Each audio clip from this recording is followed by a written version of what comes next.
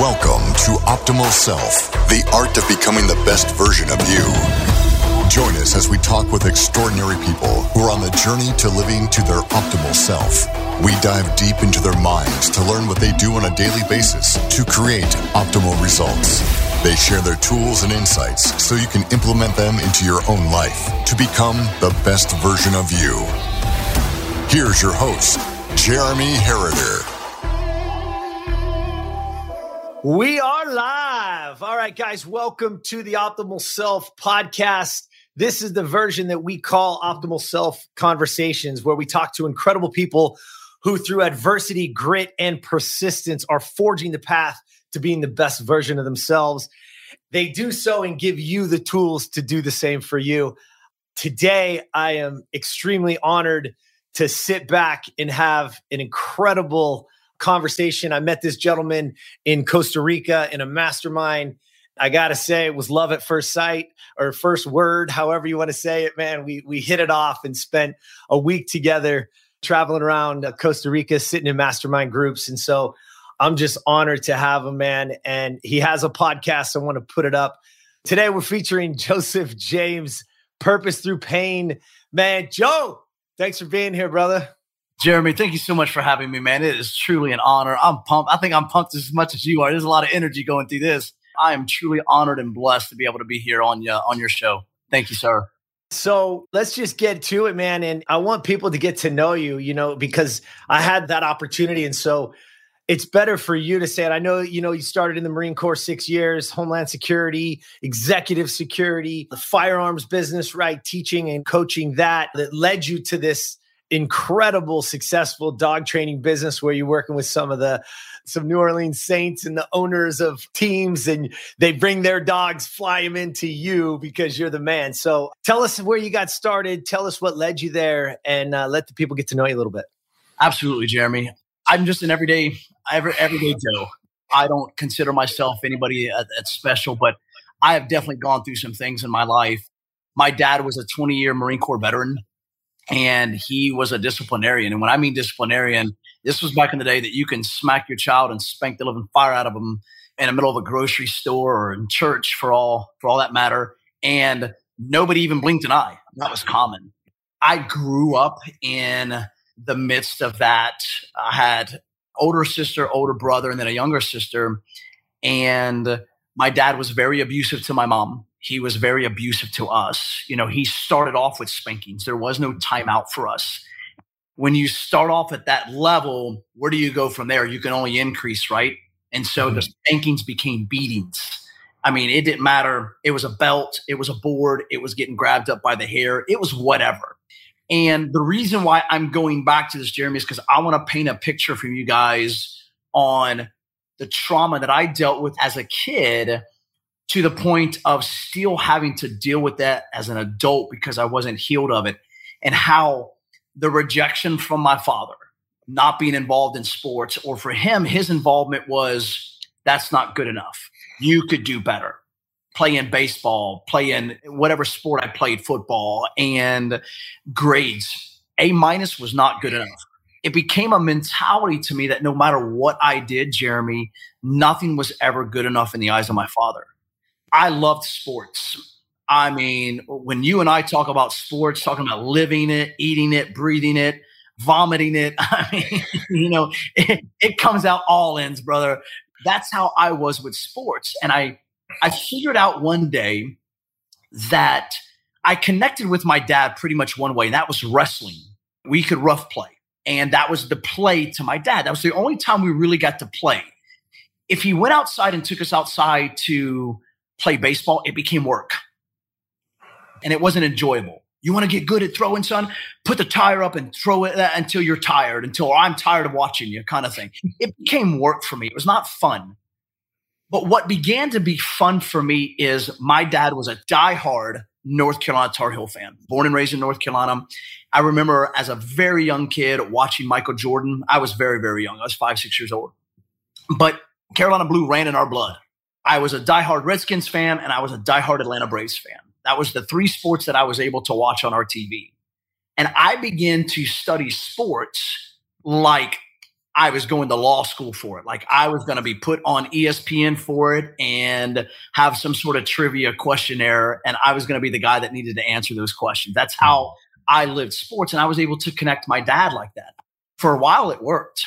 I was able to stay up and watch the basketball games, or I was the one answering the trivia questions on it when they would pop up during part of the game and stuff like that. I was that kid until that day came. And that was the day when my dad made the comment. He says, if you would study school and apply yourself in school like you did sports, you'd be a straight A student. And man, all that rejection just came back up. And I felt that disconnect. I felt the one time in my life that I could not only connect with my dad, but I wasn't having to seek approval from my dad. Because I was always looking for his love. I was always looking for that confirmation from him. So I was, oh, Dad, what do you think about this? Oh, Dad, this. So for me, I became a bookworm when it came to sports. So now I wasn't having to seek the approval of my dad. My dad would come to me for questions. Or my dad's like, oh, my son, he could tell you everybody's this, and this. I became proud. I really did, because it's like now my dad is bragging on his son. Fast forward years, I graduated high school, lowest of low of my class. I just didn't care. And I joined the Marine Corps. My dad was in the Marine. So I just like, well, I'm going to be the best. So I've got to join the best. My dad's comments to me were, I don't know why you're doing it. You're going to quit. Because I learned that because of everything that I did was based off of the approval of my dad. And the moment he disapproved of something, I quit it. And so what was that raising me to be? Because the moment I start something and get a little bit of resistance, or maybe not even resistance from the actual thing I'm doing, but just not people's approval of, man, that's a great job, man. Keep doing that, man. I'm so proud of you. I quit. And I would find a new project, because when we, especially in today's age, when we're on social media and we start sharing, man, I'm going to launch a podcast. And I remember doing this 2 straight years in a row. I said, I'm going to launch a podcast. I got 300-400 likes, a couple weeks of, man, that's going to be so awesome. I can't wait to hear. And as soon as it died off, guess what else died off? My desire to do it. And that was at the age of 40 and 41, Jeremy.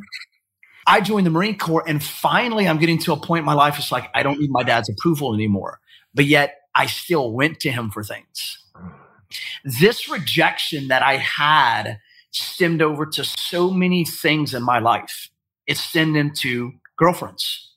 I didn't date in high school because I was so afraid of the rejection. Because the moment I'd go to ask or flirt with a girl and she said no, it all reminded me of my dad and the rejection of how it started with him. I'm now 19, 20 years old. I'm in the Marine Corps. What do young single guys do? They go to clubs, right? They try to hook up. I wouldn't do it because I was if I went, I would say I'm the designated driver, okay, just to go along so I can supposedly have fun, but yet knowing good and well, I'm going to be miserable the whole entire time. I looked like I was having fun. I wasn't, because I'm like, what is everybody else doing? Oh man, see that girl over there, man? Why don't you go ask her? Oh, no. That's not. I would find myself backed up into a corner, so to say, of I can't go ask her, because what's the thought that's going to come into her head? Oh, she just wants to get with me, or he wants to get with me, wants to get my phone number, get my, that wasn't me. I wanted to have a conversation. I wanted just to have the feeling of somebody liking me, because I dealt with so much rejection. And so I had found that the Marine Corps was my bread and butter. That's where I can study and I can excel, and it was working for me. I didn't have to worry about anybody, because it was really just a competition against myself. I didn't have to worry about, not that I didn't have to worry about my dad then, but for like one moment in life now, I see that my dad is like really taking, like my son's a Marine, kind of thing. And it wasn't this, well, you're not smart enough. It's almost like my dad, we connected so much on that level. He was now teaching me, son, this is what I used to do with my uniform. This is what I used to do with my boots. Son, if you want to be the best Marine, this is what you got to do. It wasn't, well, you're going to quit anymore, because I had already made it past boot camp. I was a United States Marine. So the rejection slowly started to end. Well, I spend 4 years in the Marine Corps. I get out. I go do some other jobs. And then I end up meeting my wife. And I actually met her through her brother, okay, that went to my church at the time. And that was perfect for me, because we had the mutualness of somebody introducing without the stereotypical, oh man, she's pretty, I'm going to go up to her and be like, oh no, she's going to say something, it's going to reject me, and I'm going to, so it kind of bypassed rejection, right? I want to give the listener some context, because I think there's a lot of people listening today or that will stumble upon this that have those same kind of feelings as a child in different ways, right? And you made reference that it still plays a part into your 40s. But let's be very clear. It's what makes us who we are, right? Yes. And again, it's not great, but there are some lessons in there. And so one of the things you said that really struck me was the seeking of approval. Today, that happens so much in people's lives, right? Whether it be our parents, in your case, or whether it be a teacher or a coach or aunt, uncle, brother, sister, whatever. It could be anybody, right? Is that we seek approval. And then when we don't get it, it deters us. So what I want the listener to get, because I want to make sure they get actionable items from us in our conversation, because it's so your story is so incredibly powerful to where you are today. But I want people to hear is that at some point you have to understand approval. If we can remove that word and we can insert opinion, it changes our perception, right? How do we reframe that? And we all have it. We all have that person or persons that we do seek it. But instead of saying, I want their approval, if I asked you, hey, Joe, you want their opinion? Well, that changes how I see it, right? It's like, maybe I don't care about the opinion as much, right, as them really, truly approving me. During that time, what did that do to your identity? You were attached to somebody's approval, in this case, your father. But what did that do to your identity before we lead into meeting your wife and all that? Yeah, it ultimately shaped my identity. Not only did I look to seek the approval of my father, I began to seek it in everything that I was doing. I excelled at the Marine Corps because it gave me other people's approval of, man, he's a stellar Marine. And so it was that pat on the back. So even though I wasn't going to ask for people for their approval, but everybody likes accolades, right? Everybody likes the good pat on the back. Everybody likes the good job. If you break down society and the billions of people that are in this world, there are few people out there that actually have succeeded at life without the pat on the back. It's very few and far between, that people can sit there and say, you know what? Not only do I not need the approval or care about the other people's opinion, but can actually move forward in life without any of that. That shaped my identity, where I was always in that state of needing, no matter what I did. If I was going to get out of the Marine Corps, I needed the approval. If I was going to try to talk to somebody, I needed the approval.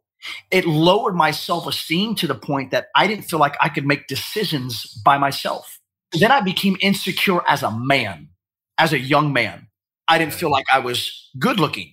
I associated everything with my rejection. The girl is rejecting me because I'm not good looking. When ultimately what I've learned in life is it really had nothing to do with me. Because you look at it now, Jeremy, it's like this right here. Okay.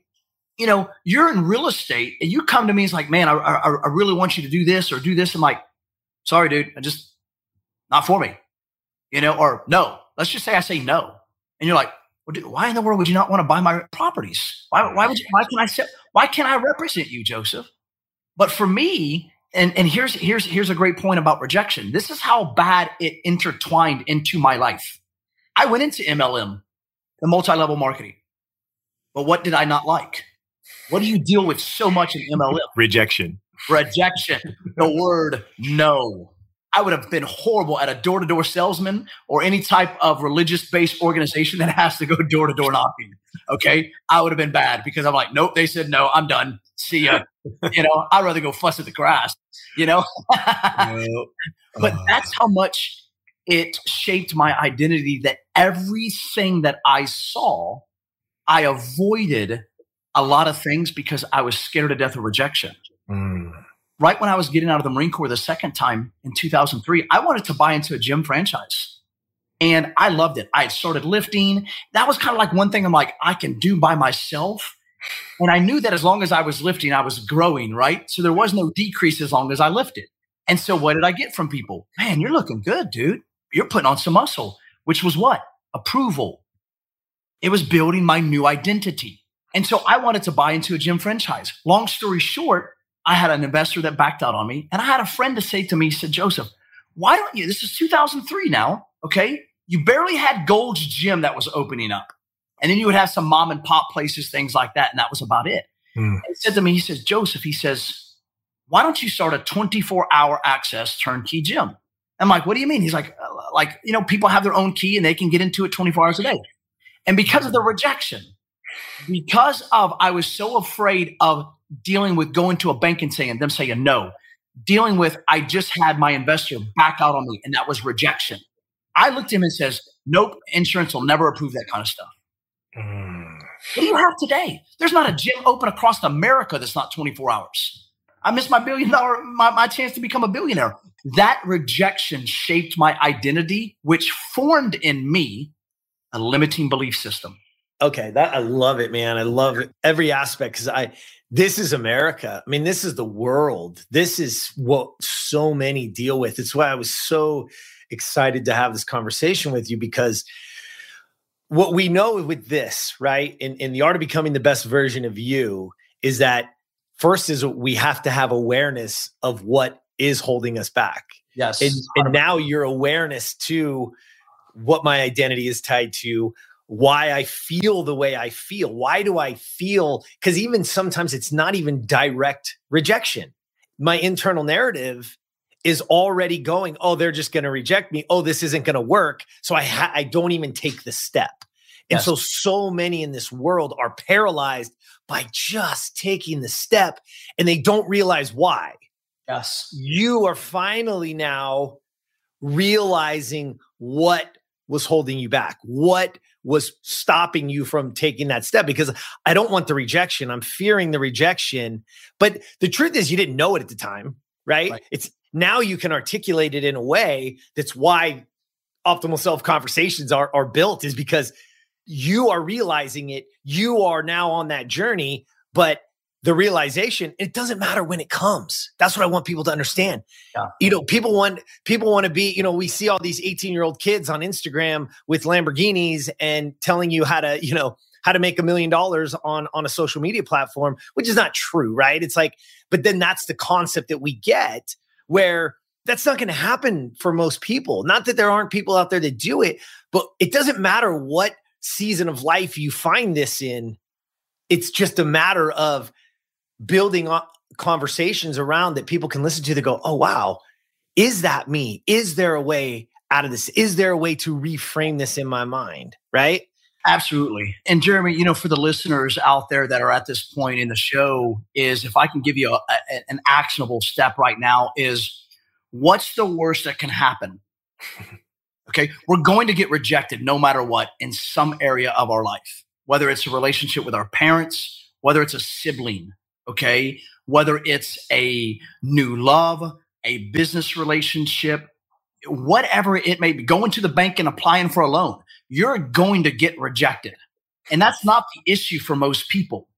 It's the fear of the constant rejection over and over and over. And number one, not knowing where the stem or the root is. Okay. Number two is the fear of not taking that step, like you just said, to prevent more rejection. The thing is we can't prevent it. We can't. It's inevitable. You're going to deal with the rejection no matter what in your life. Somebody's going to tell you no. Get used to it. But here's the action step. Is number one is, what's the worst that can happen? Okay. No, right? You don't get it. And this is coming from our friend Xander that was out there in Costa Rica with us. Okay. He said, the worst thing can happen is they say no. The other part is they're not going to come up to you asking you to do what you wanting to do. No girl was going to come up to me and be like, hey, do you want to go out? What are girls at the clubs for? For men to approach them. The bank does not sit around asking me, do I want to go buy a house? I go to them asking, can I buy a house?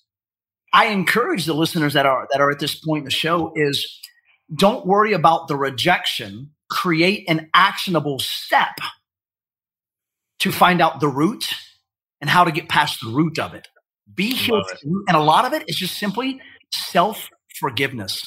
That's so great, man. I mean, or you're standing at that step, or you're sitting in your, whatever it is, you're, going in for that job interview. You're going in for, like you said, the young whippersnapper that sees the cute girl across the room, or any of these things, man. Like, take that deep breath. One of our principles at Optimal Self is breathe.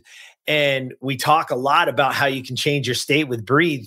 So I love what you just gave the listener is take that breath, get it all, that diaphragmatic breathing, man, just get it deep in there. Feel your blood in every cell oxygenate.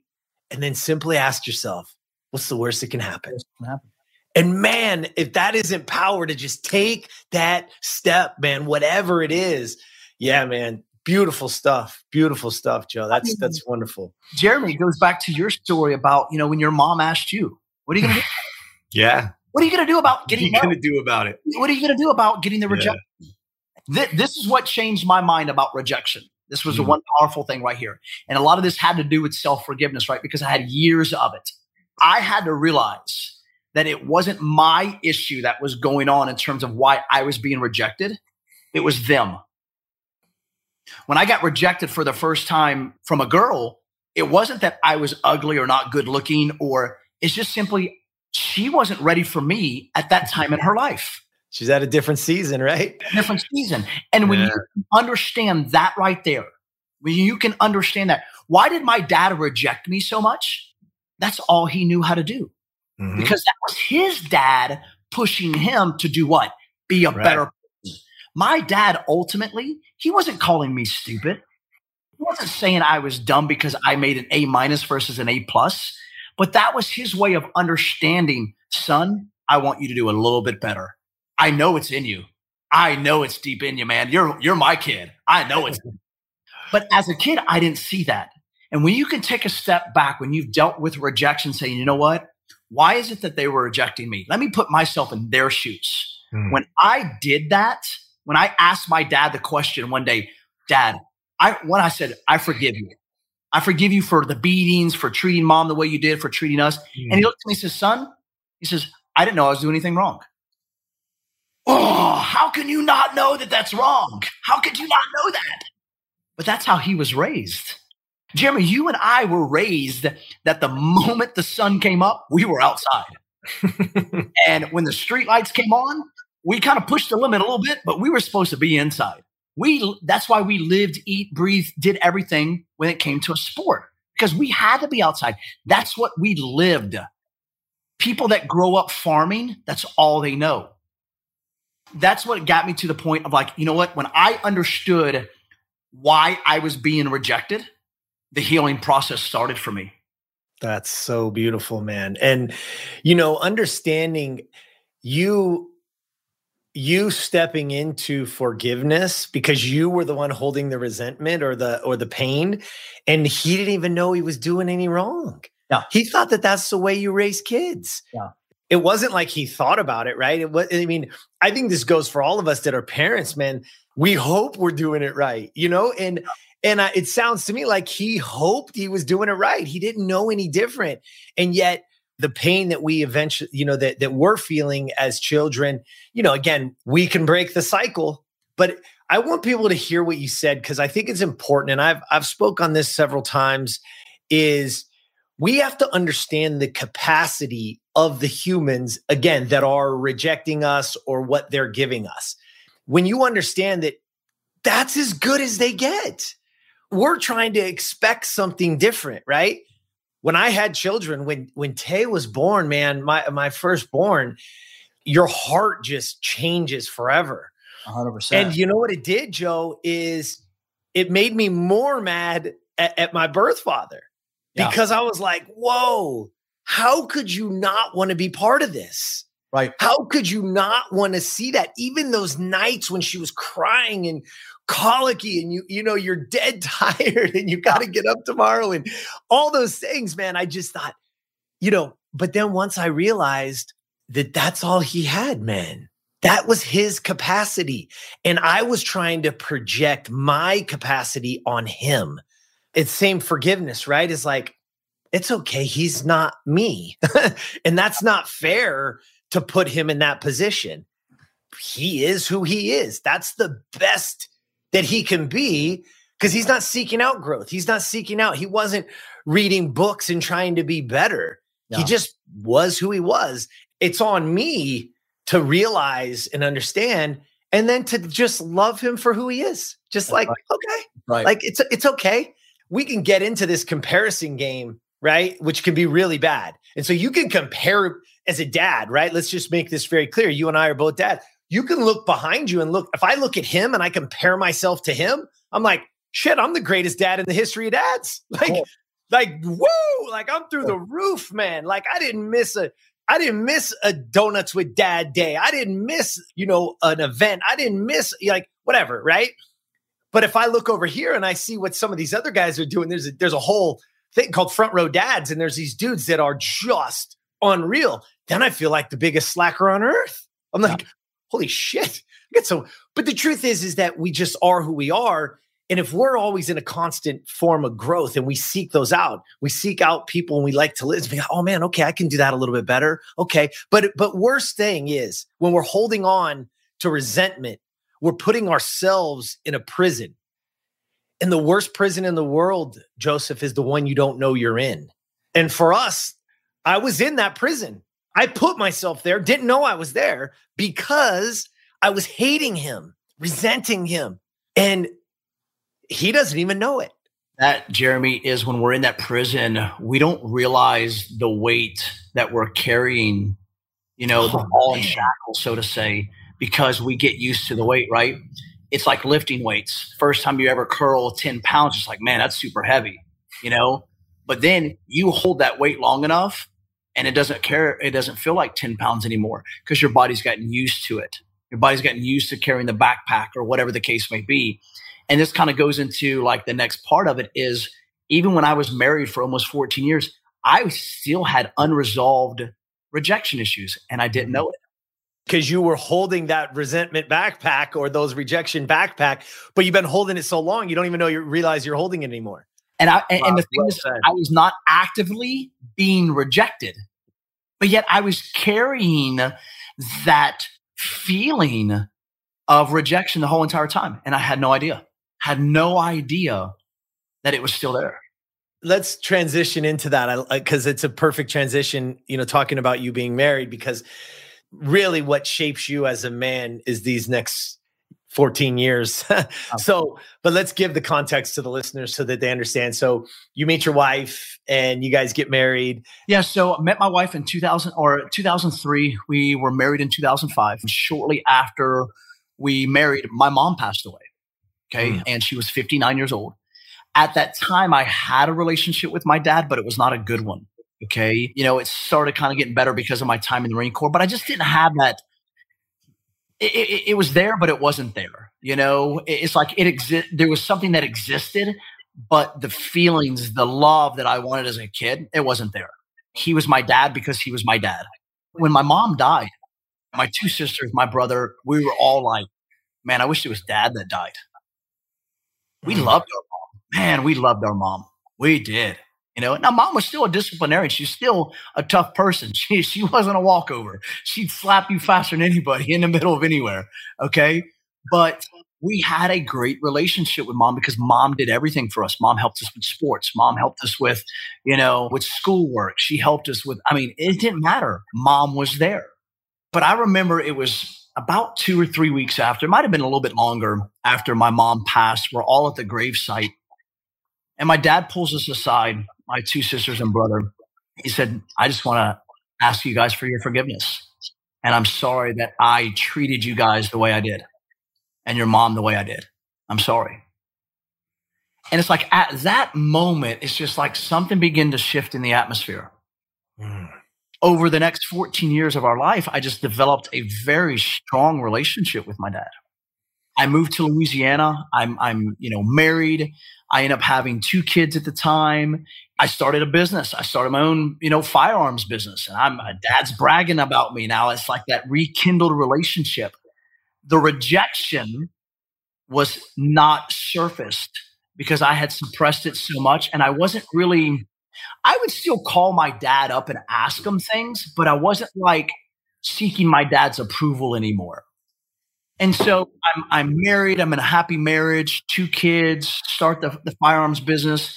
And that ultimately failed because I didn't know how to run a business. I didn't. I was just like, man, I love to shoot and people want me to teach. And okay, all right, I guess that's how you do it. Then I stumbled, and this is 2015 now. I stumbled upon dog training. I stumbled upon it. Okay. Worked for another company for about 8 months, and that was about 7.5 months too long. But in the midst of that, I really dug deep into the aspect of learning how to grow a business. I transitioned out of that business and started my own. And the reason why I started is I had the support of my wife, and I had the support of another friend that says, Joseph, you know how to train dogs, and I'll help you. I'll help you do the business. And I'm like, okay, I don't think you know what you're about to get yourself into, but okay. Things begin to shift in my relationship with my family. Now, from roughly about 2007 timeframe, I had taken on a job doing executive security, and I was consumed by the phone, absolutely consumed by it. Okay. And I allowed that to transition into now as the new business. And what I was ultimately doing is I was rejecting my wife. I was rejecting my kids. And even though I didn't feel it at the time, I was making my priority the business. I was making my priority everything that was going on in my life. And here's why, Jeremy. One thing that I was raised to do from my dad is I was raised to be a provider. And I thought that providing for my family was the right thing and the only thing that I needed to be concerned about. Right. Not the relationship. Oh, we're married, right? We're in this together. Death to us part. And we both grew up in church. We'd both been involved in ministry. And we just knew that divorce is not an option. That's what we kind of came into the marriage for. So it didn't matter how good, bad, or ugly that it had got or became, we were married. And so I really began to devote time to this business. My wife had came up with a goal. She was great at cooking. She was great at baking. We bought a house that had an 18-foot kitchen countertop, super, super long. So she can transition out of being a teacher into cooking, baking cakes. Okay. I started gaining weight too. All right. Cakes were really good. And I just like, okay, if we're going to do this, if you're going to be a stay-at-home mom and grow this business, I've got to replace that salary. And so I just dug deep, man. I only knew how to do one thing, and that was work. Work. Get my head buried into my computer. When I wasn't training dogs throughout the day, man, I was all over social media learning how social media worked. Okay. I paid a price for it. I paid a huge price for it. In late of 2017, I convinced my wife to let's have a 3rd child. Okay. And she became pregnant. And this is where things really radically began to change for us. Throughout her pregnancy, she had some complications, and it wasn't with the baby, it was with her own health. And to fast forward a little bit, at the end of December of 2017, just about 8 weeks prior to our son being born or his due date, doctors found a mass on my wife's liver. This now became a new reality for us, not knowing what this is. Well, doctors brought our son 2 weeks later, so he was 6 weeks preemie. And then about 6 weeks after that, my wife went into surgery to figure out what this mass was. They didn't think it was anything bad. They thought it was just a massive collection of blood called a hemangioma. And it was no concern to us. Okay. And I remember, Jeremy, taking her to the hospital that morning. I remember the doctor telling me, hey, Joseph, this is going to be a 4 or 5 hour surgery. Go home, go to work, do what you need to do. I'll call you. Like anything else, they prepped her up, got her ready. Walked her down that lone, isolated hallway, or rolled her down that lonely, isolated hallway to the OR, and I kissed her goodbye. And they rolled her into that freezing cold room, and they started doing surgery. And it was about 3 hours later that I got the call that still rattles me to this day. the doctor told me, he said, Joseph, the surgery went okay. Now, I knew right then and there, just because of my educational background, I'd spent times in sports medicine and around doctors. That was not a good sign. That was not a good okay. Okay. And I said, what do you mean okay? And he broke the news. He broke the news to us. And it hit me hard. It hit me like a ton of bricks. I remember standing there in my kitchen. He's like, Joseph, your wife has stage 4 colon cancer. This was at the age of 36. Let me tell you something, Jeremy, and a lot of people don't know. We talk about the law of attraction, right? We can attract things to us, okay? Good and bad. Our words have power. We can speak life or we can speak death over people, okay? Your mom, your coach that said you're not good enough. And that was death right there. That was words of death right there, okay? My dad speaking all those things over me. You're not good enough. You're not good enough. That's not speaking life into somebody. My wife's life was based off of the sole factor that she lost her mom 3 months after she was born. When my wife was born, the day she was born, the doctors found stage 4 ovarian cancer in her mom. Okay. She lived 3 more months and died. All right. So now you have abandonment. Spirit of abandonment. It wasn't her mom's fault that she died. But then all of a sudden, you want to talk about rejection? Her own father said, basically, is like, I can't take care of you, and gave her up to her aunt and uncle. And so she was riddled with this fear, the attraction of this fear her whole entire life, that at the age of 36, her mom died of stage 4 ovarian cancer right after giving birth to her. And now all of a sudden, at the same exact age, after giving birth to her 3rd child, she's diagnosed now with the same death sentence. And Jeremy, I was lost. I had no idea what to do. When the doctor told me, and the amount of damage, the amount of tumors that were in her body, they took out over 80% of her liver. A healthy individual can live with about 75% removal. Now, her body's riddled with cancer, so it's very sick, and they took out over 80. And they told me, it's like, Joseph, we don't know if she'll live over the next 48 hours. And so I couldn't tell her. I could not sit there and walk into her room and say, babe, by the way, here's your death sentence that's been served to you, that you've been fearing your whole entire life. I couldn't. But I had to break the news to the family. I had to break the news to my family, to her friends, to coworkers, to staff, to people. And then I had to, over the next 3 days, I had to step outside her hospital room and tell the team of doctors, because she was at a school of medicine. So they had the cardiology team, they had this team, they had the surgery team, they had them all. And I had to meet with them every single morning when they came in for 5 hours of doing this every single day, saying, do not say one word to my wife about cancer. Not one word. And I had to protect her, because I knew that at that moment, if she found out that news, she'd completely shut down and her body would give up. We all go on life's journey, right? We all are walking a journey. And some journeys are very short. You mentioned it earlier, the kid that's on Instagram and wants to get 1 million followers and see other people's like, man, I want to race at life to get to that end goal, right? You don't really know how long the journey is going to be. None of us know. We can call it life. We can call it a season, but we really don't know. This was probably one of the first times in my life that I began to realize how minutely detailed a journey was. And when my wife, she got home, we're now battling with cancer. You couldn't even mention the C word. I couldn't even mention the word cancer.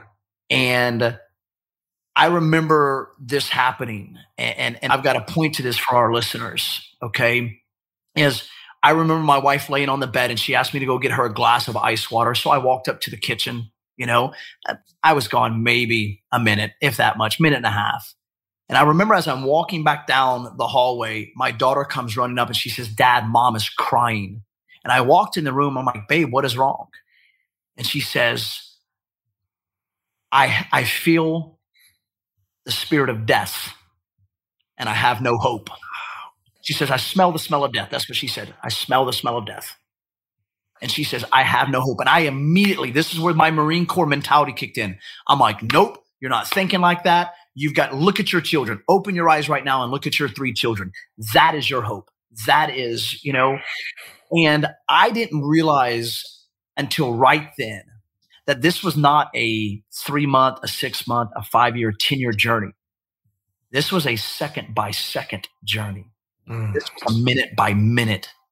This was, things can change from the moment I said, okay, to getting a glass of water for her to coming back a minute later, that her whole entire demeanor could change. And I want to encourage those that are listening out there that deal with depression, that deal with anxiety, that deal with situations that they're in, that they feel hopelessness. 1, there's a way out. That's number 1. Number 2, in the midst of you feeling this way, this came to me today.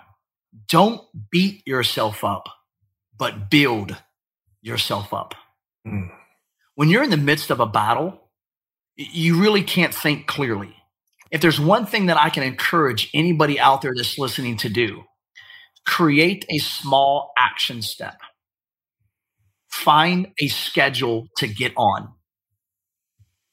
It doesn't mean you're not going to think about your situation. Doesn't mean you're not going to have time that you're going to feel depressed or discouraged or down or beat up.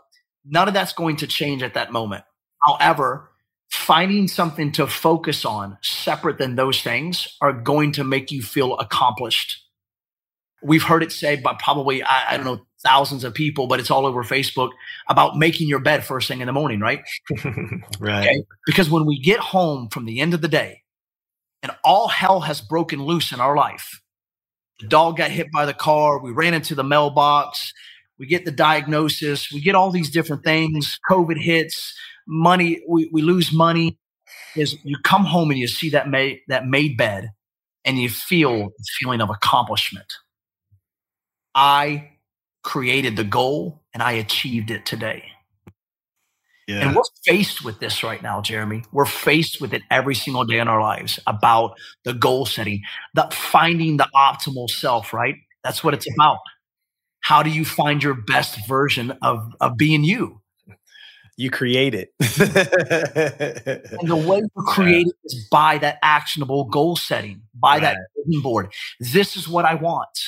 For people that are going through depression, for people that are going through postpartum, we can't think goal. We can't think 5-year goal. We can't think 3 years. We can't think 1 year. No. I was thinking at that moment, this journey of cancer was going to be over the next year to 2 years. I had no idea it was going to be a minute by minute challenge. And so that's when I had to start breaking down all the things that I did throughout the day. It wasn't, what am I going to do tomorrow? Let me think tonight what I need to get on my schedule for tomorrow. I did do that. But when things happen, when you don't want to get out of bed, do you really think you're going to go to work and accomplish the goal and record podcasts? No, you're not. You have to worry about one thing, and that's getting out of bed. But I like to even take a step backwards. I don't even worry about getting out of bed. I simply worry about just sitting up. And that's how small I had to make my action steps. Right. How small I had to make them for my family each and every day.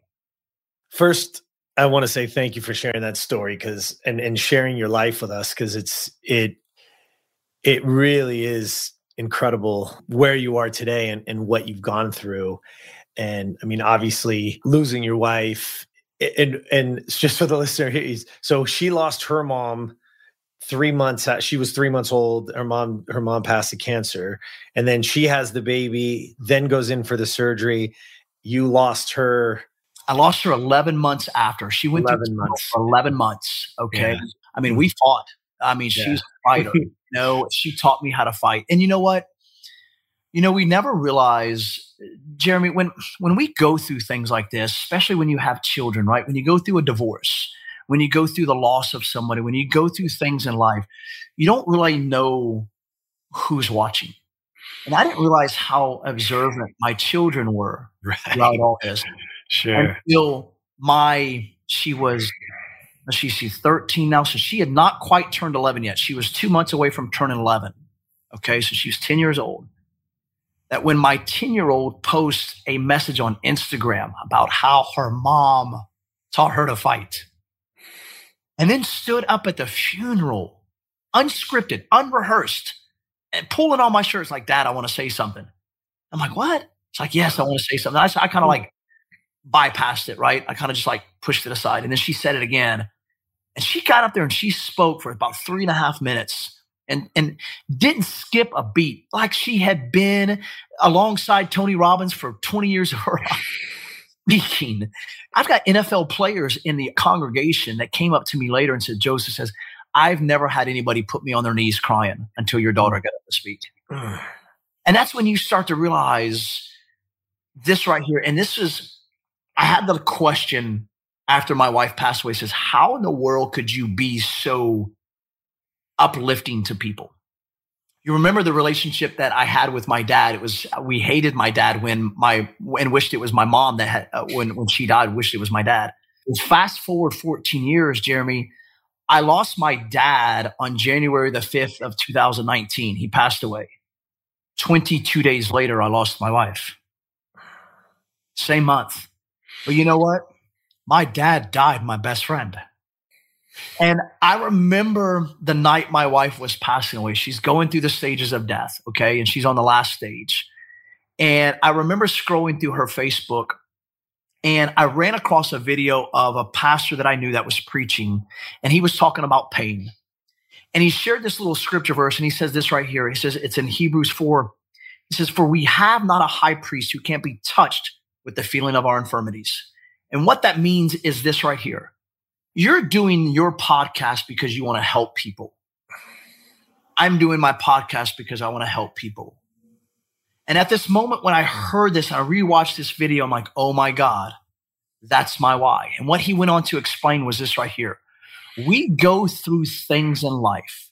We go through the pain in life just so we can reach other people. Because Jeremy, here's the thing, man. You can't touch what you can't feel.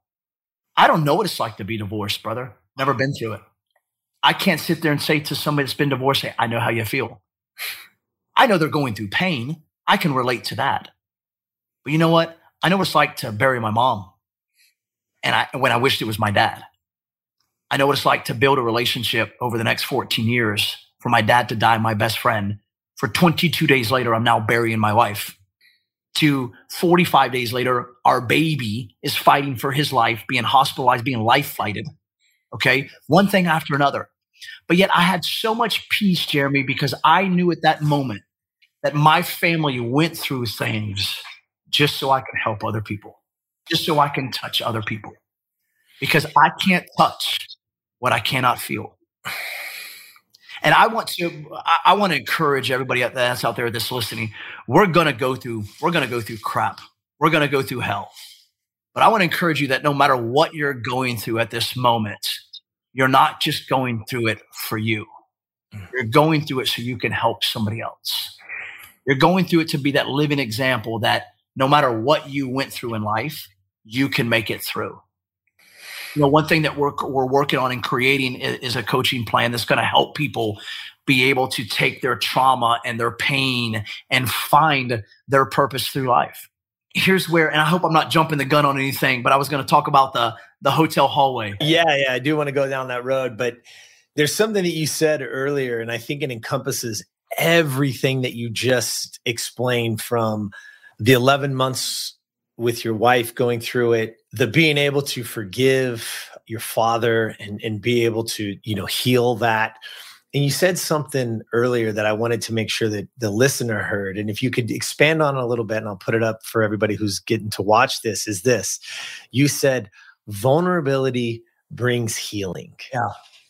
Man, when you said it to me, it hit me and very hard. And everything that you just explained kind of brings that. You're so vulnerable and open to this conversation and being able to explain it in detail, where, I mean, I don't know what that's like.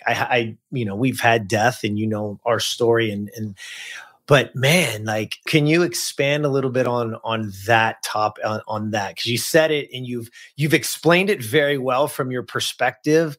But if we can give something to the listener, but that vulnerability brings healing, how does that work, and how do you see that? You know, when we go through trauma and we go through pain, the first thing that we start to beat ourselves up with is, number one, we're the only one going through this, and nobody else knows how we feel. And so we victimize ourselves. We put ourselves in a victim box. Because of that, we stay longer than where we're ever supposed to stay. We stay longer in the guilt of, I must have been a bad child because that's why my dad beat me. Or I must have been a very ugly kid, or couldn't do something to please a woman, whatever the case is. And that's why I got rejected. Okay. But when we become vulnerable, this is what happens when you start sharing. Why do people go to therapists? It's not so much for us to get advice on what to do. It's someone who will listen to us without what? Judgment. Judgment, yeah. It brings vulnerability. When we open up and become vulnerable in sharing our story, number one, it brings insight to what's going on in your situation. It brings healing because now we can let out, we can let go. We can say, Jeremy, this is the ball and chain I've been carrying for so long. And will you please take it from me and do something with it? I can't do anything. I don't know what to do anymore. I'm tired of carrying it. I'm tired of carrying the burden and the weight of the shame or the guilt or the resentment, the bitterness, the unforgiveness of all these years. And by sharing, by being open and vulnerable, because I'll tell you this, when my wife was diagnosed with cancer, I felt in my heart right away, I need to share our story. I didn't know about podcasting. I kind of knew about it was, but I didn't really pay attention to it, right? But I knew what Facebook Live videos were. And so I would just go on Facebook Live and I'm like, this is my best way to just keep people that do love us, keep them updated. That's all I intended it for it to be. But when I begin to do that, people begin to see Joseph for who Joseph really is. They begin to see the emotional one. They begin to see the weak one. They begin to see the strong one. They begin to see the determined one. They begin to see the one that failed at times, the one that was trying to figure out life. What I realized is I'm not the only one going through it. I'm not the only one going through somebody that's battling cancer. I'm not the only one that has gone through the hurt, the pain, the rejection. What happens when we do that? When we start to become vulnerable, number one, we start our own healing process because we're no longer holding it in and treating ourselves like a victim of I'm the only one that's gone through this. We open ourselves up. I will tell you this, listeners, all day long. The moment you actually take that step out of fear and open up, you're going to realize how many people have gone through the same exact thing that you are, and you're not alone. And that's what I realized. And that right there started to empower me. You want to be empowered? Listeners, you're dealing with the broken relationships, the heartbreak, the guilt, the pain, the shame, the trauma. Start sharing your story. Start sharing it with somebody. Listen, you may not be ready for an audience, and that's okay. Stand in front of the mirror. You know what we used to do as kids, Jeremy, when we wanted to talk and have, we wanted to have school, right? So what did we do? We set up all our stuffed animals. When I first started preaching, I set up stuffed animals. I'm like, man, I had an audience, just one that didn't talk back, and I loved it. But when we can get to that point of being vulnerable, healing takes place within us. Here's another great thing that takes place is insight on how to help other people. Simon Sinek says this right here. I watched a podcast of him the other day or a video of him, and I didn't get the whole entire thing. It was only a little clip of it, but he was talking about rehabbing somebody that's gone through trauma. And he was talking about alcoholism. He says, you can take an alcoholic through 11 of these steps and skip number 12, and they will still always be an alcoholic because they haven't completed. And he says the 12th step was finding somebody else to help. Because when we do that, we now start really becoming open, and our mindset shifts off of us and who we are as a victim, and now on somebody else and how we can help them. And I am yet, in the last 2-3 years of my life of coaching other people that have gone through trauma, women through broken relationships, through abuse, rape, things like that, I am yet not to have something that came out of my mouth that I'd be like, oh my God, I just said that. I need to take notes. That was profound for me. And I said it to you. I said it for your healing. Then I'm like, I like what that guy just said. I can use that myself. Yeah, I love that, Joe. It brings accountability as well, right? To who we are. Again, we talked a lot about identity today and where we get attached to things. I mean, you bringing up vulnerability is just absolutely incredible. And I want to put up here again for people who are getting the chance to watch this. If you're not, I'll say it to you, is you said, hey, you're not alone. Yeah. And I think in this world, so many of us can dig into ourselves and we sit and we think we're the only ones going through it from time to time, or we're the only ones who've ever dealt with it. And not just like, we understand that there's other people dealing with it, but sometimes we think there's nobody dealing with it the way I'm dealing with it, right? Exactly. And when we actually share it, the beauty of what you just discussed, and I hope the listener heard this, is it's not just about you get to talk about it and bring it out and be accountable to it and be responsible for it and share. And so you get the healing and you also help somebody else. Yes. So again, just know, I hope the listener heard that is you're not alone. And it's such a beautiful way. And you gave me something earlier that I don't want to leave today, without you bringing it up. And you called it hell in the hallway in the transition of life. I literally wrote it in my journal because I was like, yeah, that's really powerful. So can you tell the listener where this comes from and how you see it in your life and how they can use it? So I kind of got this. It's very easy, especially in today's day and age, that we can go on social media, we can go on Facebook, and we can see people where they currently are. So let's just take, listeners, you can think of somebody that that's whether it's a professional athlete or a presidential candidate or a motivational speaker that is they're at the top of their game. They're making good money. They are the prime of their life when it comes to their career. Their marriage is doing, all these different things. And we sit there and it's easy to sit there and be like, well, they had it handed to them. I did it. I've done it multiple times. Okay. I tell the funny story about Tony Robbins, and the first time I heard him on social media, I'm like, man, I can't get past that raspy voice. And this dude's just probably really good at getting sponsors on Facebook or sponsored ads. And he probably has about a good year or 2 years under his belt. Okay. Needless that I know that he's life coached Mikhail Gorbachev and Ronald Reagan and, have flown all over the world to different people. I mean, Mike Tyson and Conor McGregor. I mean, all these different people. But this is how I viewed my transition, because this happens to all of us. Imagine yourself in a hotel hallway. Okay.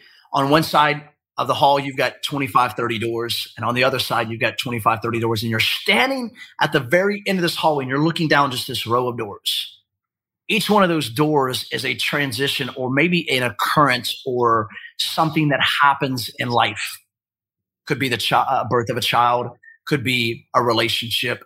Could be the death of somebody. Could be a promotion. Okay. Good and bad things.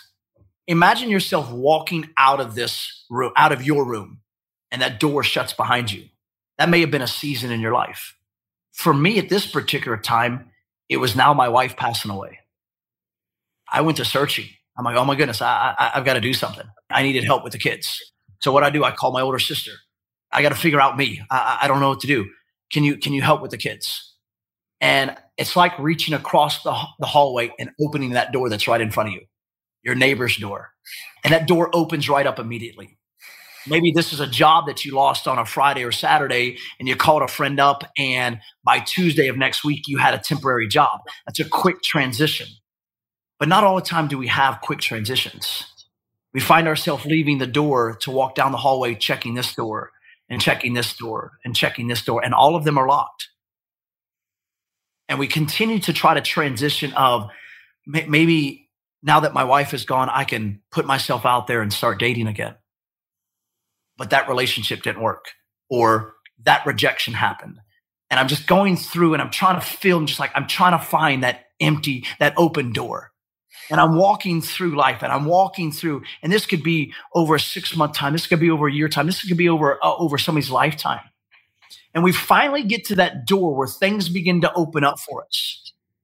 And we can sit there and be like, you know what? I feel successful now. My business is thriving. I'm now, in a new relationship, or my kids are thriving. And everybody looks at us that doesn't know us and be like, oh my goodness, nothing must have happened in his life. But nobody ever talks about the hell in the hallway. Nobody ever talks about the transitions. Nobody ever talks about the rejection, the pain, the trauma, the hurt. The more we talk about it, this kind of goes back to the vulnerability and the healing. The more we talk about it, the more access we have to different areas in our life, as well as different areas in other people's life. By understanding that right there, by understanding that concept, it helped me go from losing my wife and not wanting to do anything with a successful business at that time, to now the point that I've grown my business to very low 6 figures, to now hitting 7, to watching my 3 children grow up where one doesn't even know his mom.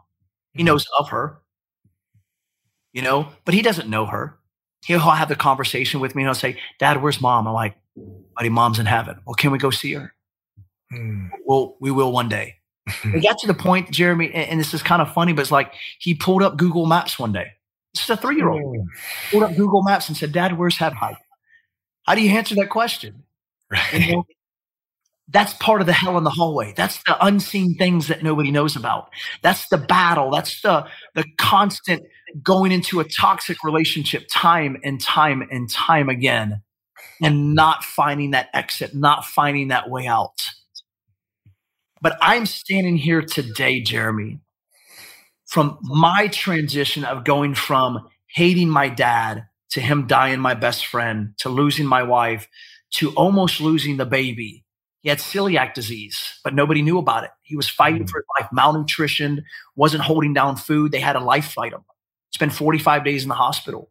And my world is being torn apart. I had no goals. I had nothing set. Forget a vision board. I couldn't see past my toes. I couldn't see past the covers that I was underneath. But I had to start creating my own opportunities to open a door. I had to create that, not anybody else. Right. I had to sit there and say, you know what? I'm tired of being in bed. I'm done with it. But you know what, Jeremy? I wasn't ready to go to the kitchen. I wasn't ready for the cup of coffee. I had to just sit up in bed first. For me, my grieving process when my wife was going through cancer, I couldn't cry in front of her. Not that I was a manly man and I couldn't cry. I cried in front of my wife all the time. But I couldn't, because I know where it would put her at mentally. When I was in front of my wife, I had to be a very strong individual. When I was in front of my kids, I had to be. But then I would get on social media and I would cry like a baby. I had to take my time to grieve. So if there's some actionable steps that are people that are going through this transition in life, because I'm there, brother. I'm living my best life right now. I'm going to give our listeners some action steps that will help them go from the start of walking out of that door in your life, or that door shutting behind you, to get through this hell in the hallway. I'm at a point now that I've got a successful dog training business. I'm working on franchising. I'm in a very great and healthy relationship right now. My kids are thriving at life. Okay. My podcast is taking off. I'm there, but I still have some journey to go. You know what I'm saying? Does that make sense? Of course, it's a journey. It's not a destination, right? It is a journey. Life is that. I love it. I love it. This is how I helped myself get through the hell in the hallway. Because at the end of the day, Jeremy, I don't care how many people will tell you that they're there for you. They're there for you when it's convenient for them, not convenient for you. Everybody will buy into an emotional story when it's fresh. But then at some point, that emotional story is no longer their story. It's still yours. Mm-hmm. I just want to add to that. And that's okay. Because like, that's the part that we say, oh, they're not there when. Well, it's because we're our expectation. Yes. And so again, in everything that you've been through, you know, like, yeah, there's people there from time, and there's other people grieving. There's other people doing things. They have to still run their life and pay their, you know what I mean? So if people get anything out of that statement and where you come from, is that's well said. They're there for you, again, due to life when they can be. And that's okay. Yes. Right? That's okay.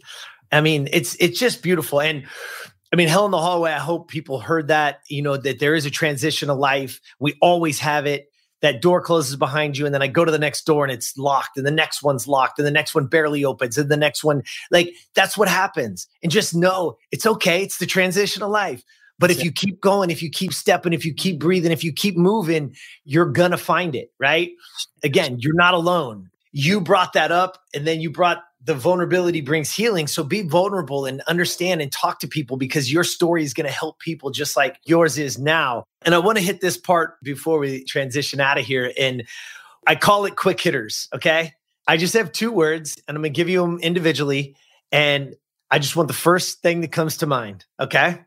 And these fit who you are today, man, like a glove. So the quick hitters are today. The first one is discipline. And how does that affect you? And how does that hit you today? Yeah, that's good, Jeremy. You know, when we start putting our mindset towards things, you know, it was easy to quit because of the way I learned things in life, right? But I've learned that whatever that I want, regardless of if I want to hit 7 figures, if I want to get up in the morning, if I want to make coffee or be on a bodybuilding stage or whatever the case may be, even raising my children, if I don't practice what I preach and have the discipline to do those things, you'll never achieve anything. Mm-hmm. You have to be disciplined in whatever that you say. What you say has to do with integrity, right? Keeping your word is integrity. But getting down to the nitty gritty and saying, you know what? I'm going to set my alarm for 6 a.m. or 7 or 9 or whatever the case is. And instead of hitting snooze 10 times, because we've all done it, I'm going to make an actionable step. See, discipline is an action step. It's not just a word. It's not just, it's not something that just happens. It's something that you have to tangibly create. If not, you will never accomplish what you are trying to set out to accomplish. That's what discipline means to me. Yeah, man. Discipline being not a word, but an action step. Perfect. Yeah. All right. I hope this is cool. Yeah, I love this, man. Number 2 is impact. How do you want to leave it? What is your impact? What do you want to leave on this world? The first of every year, we always make this challenge to ourselves, right? I'm going to hit the gym. I'm making this new challenge. I'm going to set a goal and get it to the gym and lose weight. And 30 days later, we're out of it, right? When we create that moment where we're going to impact others, it's not just a momentary challenge. It creates a journey within our own selves. A journey of, I get to meet Jeremy today, and I may only get to meet him once. What am I going to do? What am I going to give Jeremy that makes Jeremy remember me for the rest of his life? I don't care if you forget my name. My name's not important. It's what I leave you with that is important. When I can give you a substance that changes your life, that takes you from point A to point B, that's impacting. That goes beyond influence. That goes beyond motivation. We get motivated every day to do something. And the emotions spike, the dopamine levels spike in our minds. And then the next day we wake up and it's gone. You know, if you're really, really lucky and you just went to a Tony Robbins event, it lasts for 5 days after. You know, I love Tony Robbins, guys. That's why I mention a lot. Okay. All right. Fill in the blank with whoever that you listen to. That's motivation. People don't need to be motivated. They don't. They need to be impacted, because impact is what changes people, because then you've given them something tangible, the discipline, okay, to say, you know what? I can do this. And Jeremy, this is something I want to leave with the listeners today before we transition out of here.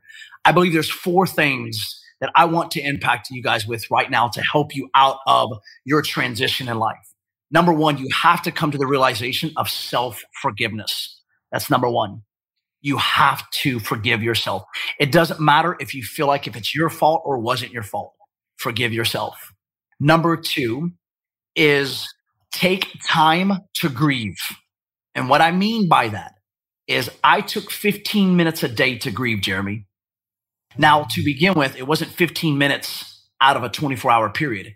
It was 15 minutes, and then I would kind of gather myself for 5, and then I'd be down 15 minutes again. By setting that goal on a time to grieve did not consume my whole entire day of grieving that put me into states of depression or anything else that would keep me down. It allowed me to transition from this is going to be my moment of grieving. Now I have to flip to my moment of being strong, and I need to get this done. Number 3 is finding somebody to help. In the midst of that, we talked about it earlier. When you can find somebody to help, it helps within yourself to open up and share your story. It allows healing to take part in you and allows you to be able to reach other people. Okay. And so that's self-forgiveness, taking time to grieve, vulnerability, or the helping others. Helping others, yeah. And the last one. Okay. And the thing is I don't put these steps in orders because it's different for every person. But this is the part that's extremely important. Set your goals, dreams, and visions. Don't overdo it. Don't overcomplicate it.